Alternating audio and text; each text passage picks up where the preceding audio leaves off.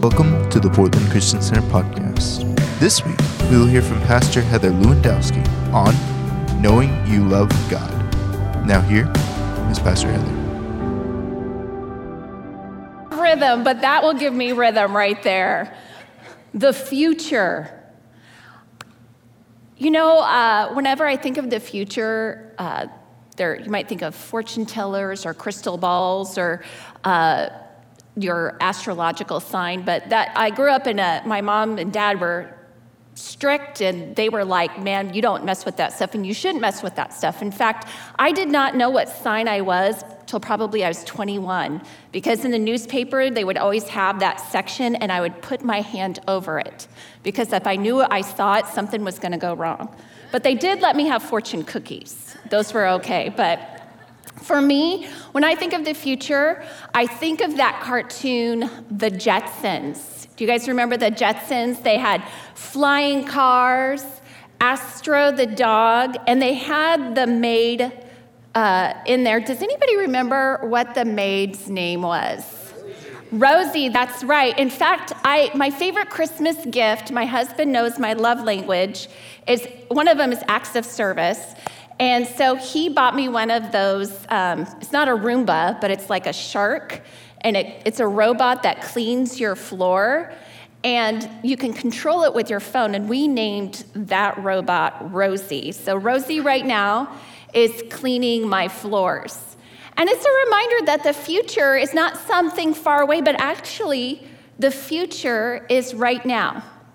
And honestly, if I could have told you 10 years ago that I'd be living in Portland, Oregon, speaking in front of you folks this morning on this stage and online, I would not have believed it. It wasn't something that I expected, anticipated, or even prepared for.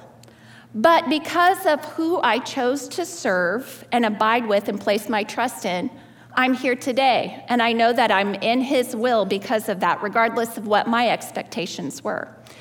And for many of us this morning, I'm sure you could look at your life and the different segments of your life, and things didn't go as planned.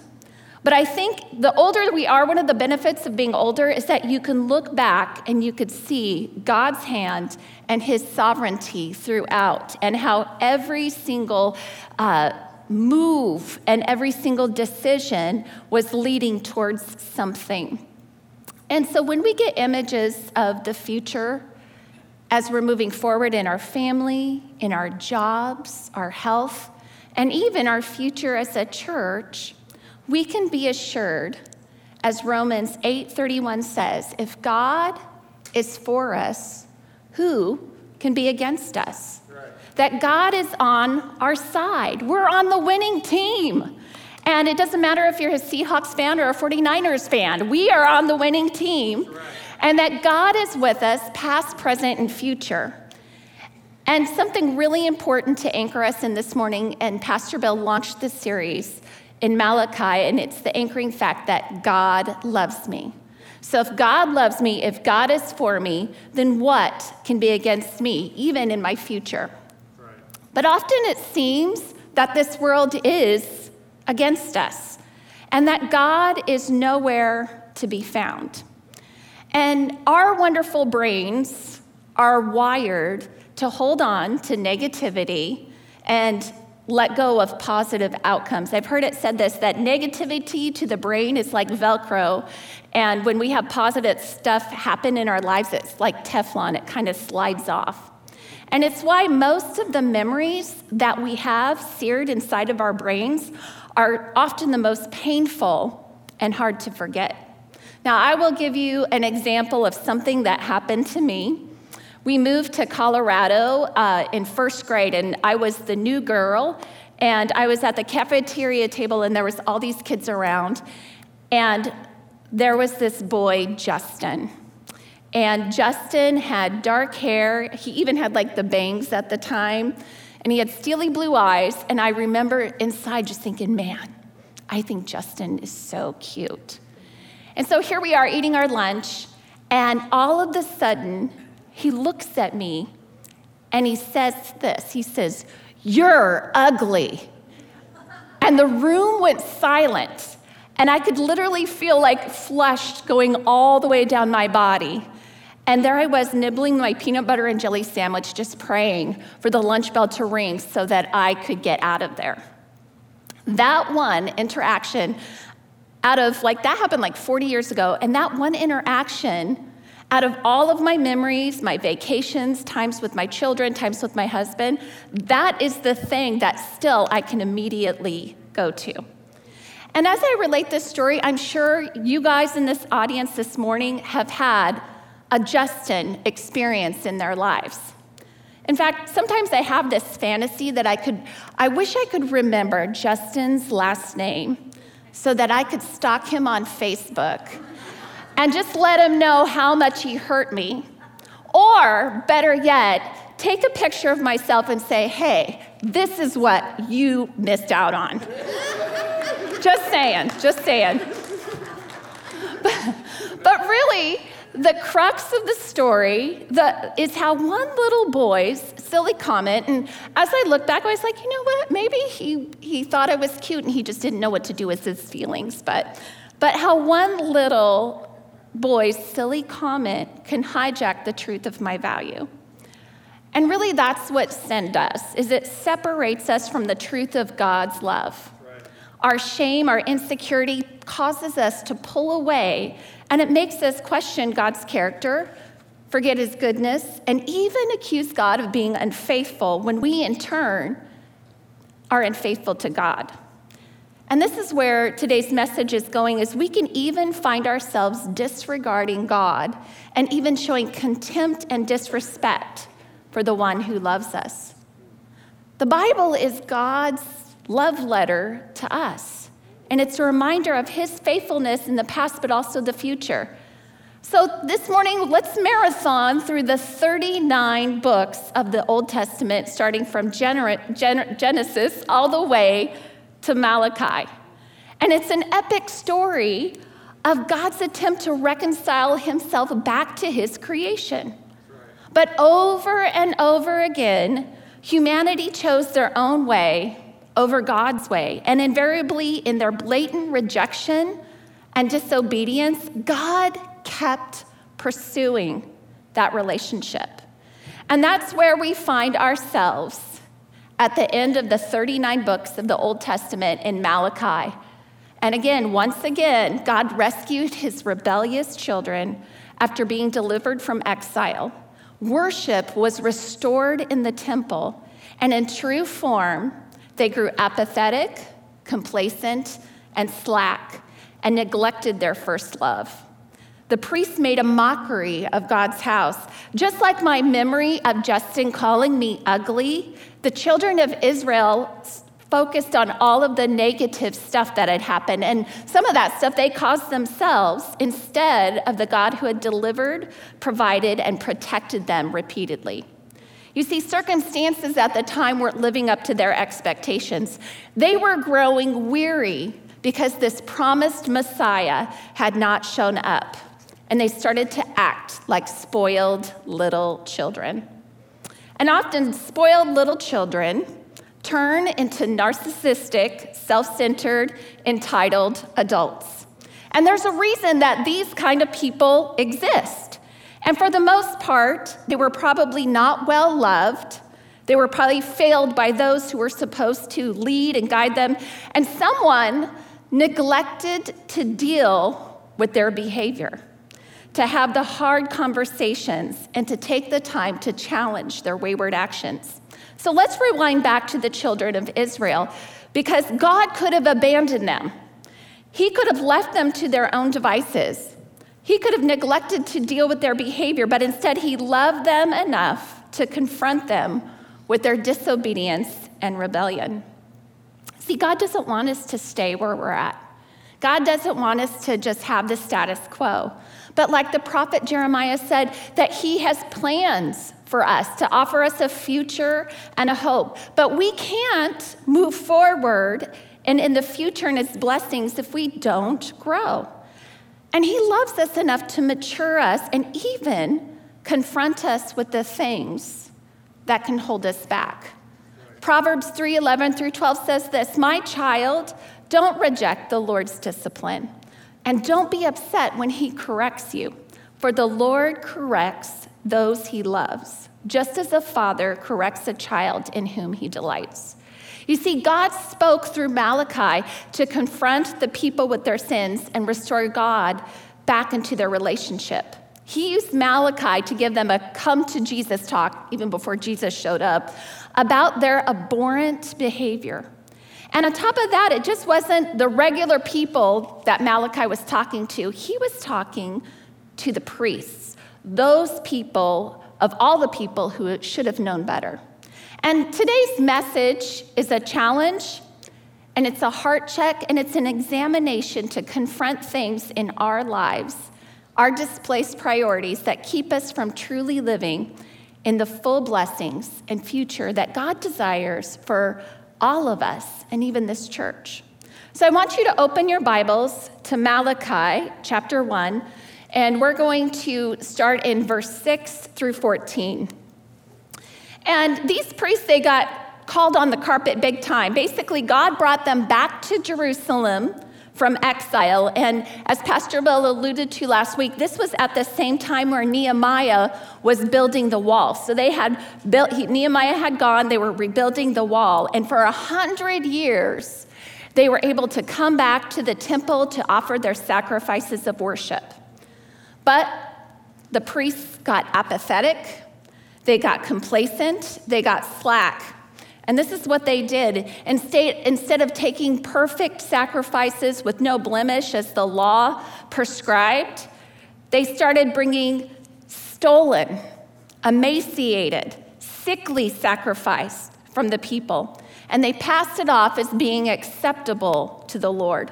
So this is the thing, is they were only trying to fool God, but also they were doing a disservice to the people who were bringing these sacrifices and making them think that God thought it was acceptable. So what does that have to do with our future today? If we want to live in the blessing of God, then we need to be honest in the fact that some of the things that we do may not be passable and pleasing to God, and some of it might even be detestable. And the priests were just going through the motions, and they were even shedding the blood of these animals. And somehow in their minds, they thought that they were fooling God, but they were really just fooling themselves. 1 Peter 4:17 says, "For the time has come that judgment must begin in the house of God." Often the bread and butter of preaching is focused on the evil of the world, and there's a lot of finger pointing to those outside the church. But this morning, I'm going to reverse the finger and point it right here back at myself. This message isn't for the ignorant. It isn't for those who have not yet heard or experienced Jesus. But it's for us who have tasted the goodness of God, his love and his mercy, his grace, and yet still don't honor and give him our best. We are the ones with the blood on our hands. We're the ones who give God our moldy leftovers, our secondhand worn-out clothes, and our compost scraps, when he should be getting our first fruits, our best. So a heart check is required to confront our problem of worship in expressing our love to God. And Malachi brings up three things, and we're going to go over those quickly. The first thing in confronting our problem of worship is disrespect. In Malachi 1:6, it says, "A son honors his father and a slave his master. If I am a father, where is the honor due me? If I am a master, where is the respect due me, says the Lord Almighty." It's like children who want all the benefits. They want their parents to pay for their car, their gas, their clothes, their insurance, and room and board. And yet they don't want their lives to be interfered with. They want to be able to stay out as late as they want and not be questioned and with whomever they want. To treat God and the things of God with no regard will not be tolerated. And the Lord Almighty said this in Malachi 1:11. He says, "My name will be great among the nations, from where the sun rises to where it sets. In every place, incense and pure offerings will be brought to me, because my name will be great among the nations." So, disrespect, and another thing that is a problem with worship is a despising attitude. And really, to me, attitude is a heart condition. And something weird happens if you have a child or have been around children. Something weird happens between the ages of 8 and 10 where these sweet, sweet little cherubs who just want to be around you and hug you and they just think you're wonderful. Something happens and they turn into a moody, irritable, distant stranger in your house. And when my daughter was 10, she showed me some attitude. And talking back in our house does not fly. So Paul spoke some harsh words to her and he says, I want you to go to your room until you can tell your mom that you're sorry and apologize for what you've done. So she went to bed. We had dinner. She did not come out of her room. And so in the morning, I found this note on the counter. And it said this, Dear Mom, I'm sorry. And then it said, satisfied? That is attitude. But the next level of attitude, even further, is a despising attitude or one showing contempt. And showing contempt, it's not just like a little sass, but the word contempt means an intense feeling of disrespect and dislike. It's similar to hate, but it implies feelings of superiority, like, who are you to tell me what to do? I have it all together. The priest's behavior was blatant, almost like they were purposely pushing the boundaries of how far they could go and get away with it. Malachi 1:6 says this, God is saying, it is you, priests, who show contempt for my name. But the priest asks, how have we shown contempt for your name? And he says, by offering defiled food on my altar. But you ask, how have we defiled you? By saying that the Lord's house is contemptible. When you offer blind animals for sacrifice, isn't that wrong? When you sacrifice lame and diseased animals, is that not wrong? Try offering them to your governor. Would he be pleased with you? Would he accept you, says the Lord Almighty? And then he says this, but you profane it. By saying the Lord's table is defiled and its food is contemptible. And you say, what a burden. And you sniff at it contemptuously, says the Lord Almighty. Whoa. When I read this, the first person I thought of was Bernie Madoff. Have any of you guys ever heard of Bernie Madoff?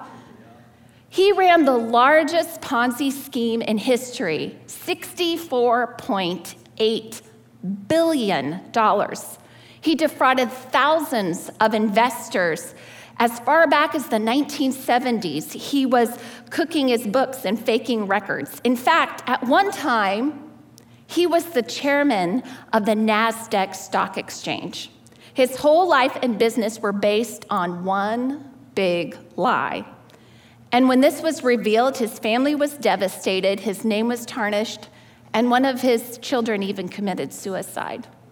Madoff was sentenced to 150 years in prison, the maximum, and he died behind bars at the age of 82. He knowingly defrauded and stole from people working the system for his own benefit. And look where it got him. What a sham he was. And these priests, they made a sham of sacrifice. They mocked God. And we can mock God. We can play church. We can go through the motions. We can think that we give a part of our lives to God and keep a part of ourselves in this world. We show contempt to God by living one way and thinking somehow we can get away with it, that the rules don't apply to us, that we can gossip, that we could sow discord, that we could have a secret sin, that we could lift our holy hands in worship, and that God is somehow pleased that we even just bothered coming to church. Galatians 6:7-8 says this. It says, do not be deceived. God is not mocked. Whatever a man sows, he will reap in return. The one who sows to please his flesh, from the flesh will reap destruction. But the one who sows to please the Spirit, from the Spirit will reap eternal life. For some, this verse is of great comfort if you've been wronged or taken advantage of. And for those who have stolen and exploited others, God have mercy on their souls. But the cool thing is I can release them to God, knowing that he is just and his vengeance is far more potent than mine could ever be. The final problem with worship is a defiling attitude. To defile means to poison, to pollute, to infect, to taint. You guys get the picture. And these priests who are really serving as an intermediary between the people and God would be so bold as to defile the temple by allowing impure and unclean sacrifices and calling them holy and acceptable. Now, I'm going to be really blunt this morning. It would be like bringing a prostitute into your marriage bed and expecting your spouse to tolerate it and saying, I don't know what the big deal is. Malachi 1:10 says this, "Oh, that you would shut the temple doors so that you would not light useless fires on my altar. I am not pleased with you, says the Lord Almighty, and I will accept no offerings from your hands. When you bring injured, lamed, and diseased animals and offer them as sacrifices, should I accept them from your hands, says the Lord? Cursed is the sheep who has an acceptable male in his flock and vows to give it, but then sacrifice a blemished animal to the Lord. For I am the great king, says the Lord Almighty, and my name is to be feared among the nations." God is basically saying, you know what? Don't even bother. Don't waste my time with going through the motions if you really don't mean it. If you don't want the things of God, then here's the door. I'm not going to be played for a fool. The temple of God is not a theater where we play church. There is no place where sin and the sacred can commingle. And here's the thing is God would not ask us to do something that he himself first would not do. We all know John 3:16, it's emblazoned on our mind. He sent his best. He sent his only. He sent his beloved. When John the Baptist first saw Jesus, he said, "Look, behold, the Lamb of God, the sacrificial Lamb of God who takes away the sin of the world." Jesus was the ultimate sacrifice. He was the spotless, perfect Lamb. He was God's best, his only. He was not created, but the infinite became finite so that the curse of death could be broken over creation. So when we show disrespect, despise, and defile God with our actions and our attitudes, you could see how it not only displeases him, but it grieves his heart. And you see, this excerpt from Malachi, really, it's a cautionary tale of how over time and left unchecked, we can drift away from the presence of God and even the blessings of God. We have seen heroes of the faith fall, marriages collapse, and families fracture due to the failure to confront sin in the house of God. Romans 3:10 says, "There is none righteous, no, not one." But here's the good news. There always has to be good news, right? Because that's the gospel. That's not where we have to stay. That's not where we have to be. Remember that over and over again, how God kept trying to restore relationship? You know, last Sunday night was a wonderful time of God's presence, and I truly believe the sacrificial praise and worship that were lifted up that evening were pleasing. It was a pleasing aroma to God. In fact, we're going to have another one, February 6th, and I want to encourage all of you who can come to be here and experience the presence of God. So, how do we foster this atmosphere where God resides and that we can express love to him and live under the cover of his blessings? So we're going to correct this practice of worship. And the first thing is to remember the nature of God. And really, that's the importance of being in God's word, is we are forgetful human beings. That's why history constantly repeats itself. And you're like, why would they do that? Because that just happened and the script was already out for them. But we forget so easily. And that's the importance of being in God's word. Even when our present circumstances seem contrary, God's character is consistent. Just read the entirety. If you're struggling this morning, read the entirety of Psalm 103. And I'll just give you a quick snippet. It says, "Praise the Lord, my soul, and forget not his many benefits, who forgives you of all your sin, who heals all your diseases, and who redeems you from the pit and crowns you with compassion, who satisfies your desires with good things, so that your youth is renewed as eagles." We all know that familiar hymn, "Great is Thy Faithfulness." It's one of my all-time favorites. But the next line says, "There is no shadow of turning with Thee." Have any of you guys ever wondered, what does that mean? What is he really saying? So I looked it up and it says, it's pointing to God's consistency. That as God is steadily walking towards the light, towards the truth, he invites us to follow after him. And as we do, we are naturally in his shadow. If God were to get off course or to turn to the right or to the left, we'd no longer be directly in his shadow, and that shadow would have turned. So in whatever crisis we face, we can count on God. He will lead, he will provide, he will see us through 100% of the time. There is no shift, not a slight one, with God's faithfulness to us. And looking back, Thomas Chisholm, as he was talking about writing this hymn, he was an ordained minister, but he was only allowed to pastor for 1 year because his health failed him and he had to resign. So he lived the rest of his life as a life insurance salesman and agent. But he said this, he said, "My income has not been large at any time due to my impaired health in earlier years, which has followed me up till now. Although I must not fail to record here the unfailing faithfulness of a covenant-keeping God, and that he has given me many wonderful displays of his providing care, for which I am filled with astonishing gratefulness."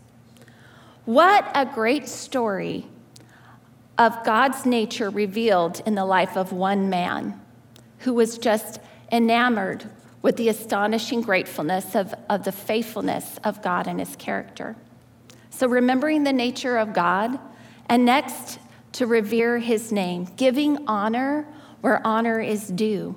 When we place God at the center of our lives, it's an acknowledgement, it's a recognition that everything we have and who we are is because of him. David said this, "I said to the Lord, you are my master. Every good thing I have comes from you." Where would you be without the Lord in your life? Good. And that's a question I don't even want to imagine wanting to find the answer for. James Fordyce, a Presbyterian pastor, said this. He said, "Henceforth, the majesty of God revere. Fear him, and you will have nothing else to fear." Fear him, and you will have nothing else to fear. And finally, this morning, we need to recognize his nobility, that there is only one God, that there is only one true King, and there's only one place for God in our life, and that's first place.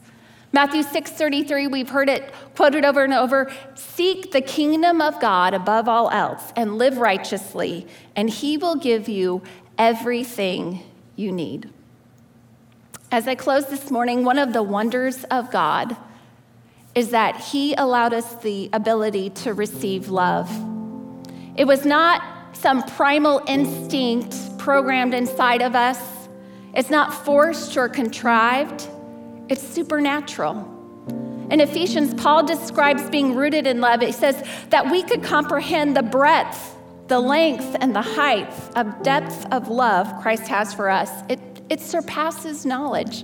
It goes beyond our understanding. And I want each of you guys this morning to reflect on the series of circumstances that led you to discover the love of God.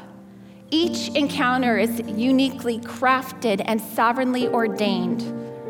It reminds me of a Rube Goldberg machine. And in case you guys don't know who that is, he was a cartoonist. And it's a chain reaction type of machine, a contraption intentionally designed to perform a simple series of unrelated events. And the action each triggers an initiation of the next, and eventually resulting in the achieved stated goal. It's like that game Mousetrap. I never figured it out. It had all these different pieces, but if you put it together, if you put the marble in, it will come out. But ponder, what lengths, what things God put into motion to bring you to the knowledge and revelation of his love for you. The way he protected you, the way he provided for you, even when you didn't understand he was working and how. 1 John 4 says, we love each other because he first loved us. It's a gift that comes from a heart initiated by something that can only be divine. When we receive his love, then we can reflect that love to our Creator and to creation. He desires to be in a relationship and have an exchange of expression of love. Just as he gave Jesus as a perfect sacrifice, his best, his only, his everything, we in return can express our love to him. How?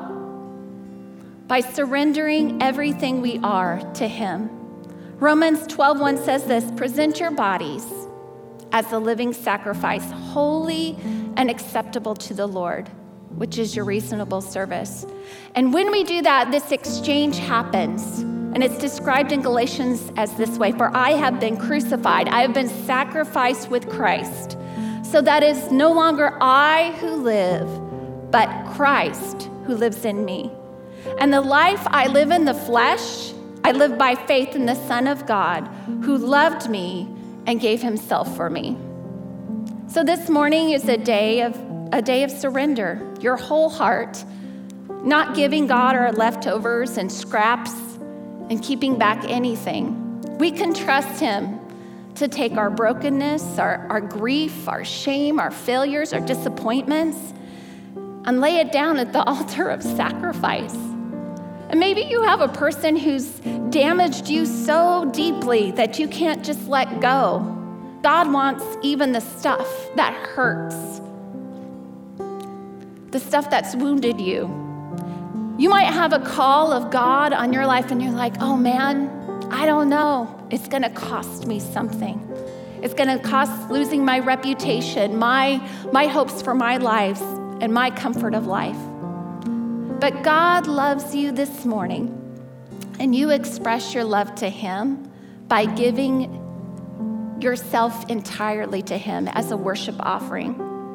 And I'll tell you this morning, if you do that, you will find a peace that the world can't buy, a hope that dispels all darkness, and the one who makes the impossible possible. And the answer this morning is to give your heart to Jesus, to lift up your hands and to declare, Jesus, I receive you as my Savior. You died on the cross to pay for my sins that could only be covered by you. You came back to life, and I confess you as the Lord and leader of my life. And if you prayed that prayer, your life will never be the same. And many of you guys have done that prayer, and I pray if you haven't, that you do that today. But if you have things that you need to surrender to God, he'll take those burdens, he'll take those hurts, he'll take those wounds and bring healing and restoration. He'll heal you of the things in your mind that haunt you. Things like you're ugly, you're worthless, you're unworthy, and replace them with his love and acceptance. I'm just going to invite all of you to stand, and for those online, just close your eyes, and let's take a moment to express our love and devotion to God.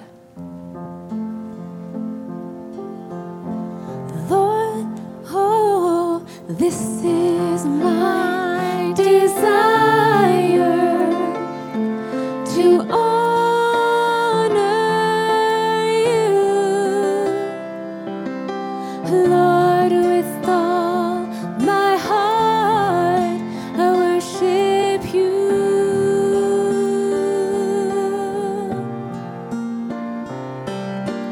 All I have within me, I give you praise.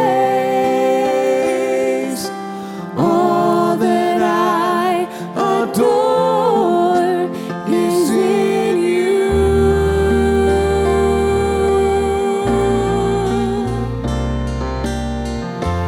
Lord, I give you my heart, I give you my soul. I live for you alone. Every breath that I take, every moment I'm awake. Lord, have your way in me. Lord, I give you my heart, I give you my soul. I live for you alone. Every breath that I take, every moment I'm awake. Lord, have your way in me. That should be our heart's cry this morning. Lord, I give you everything I am. Have your way. Do whatever it takes.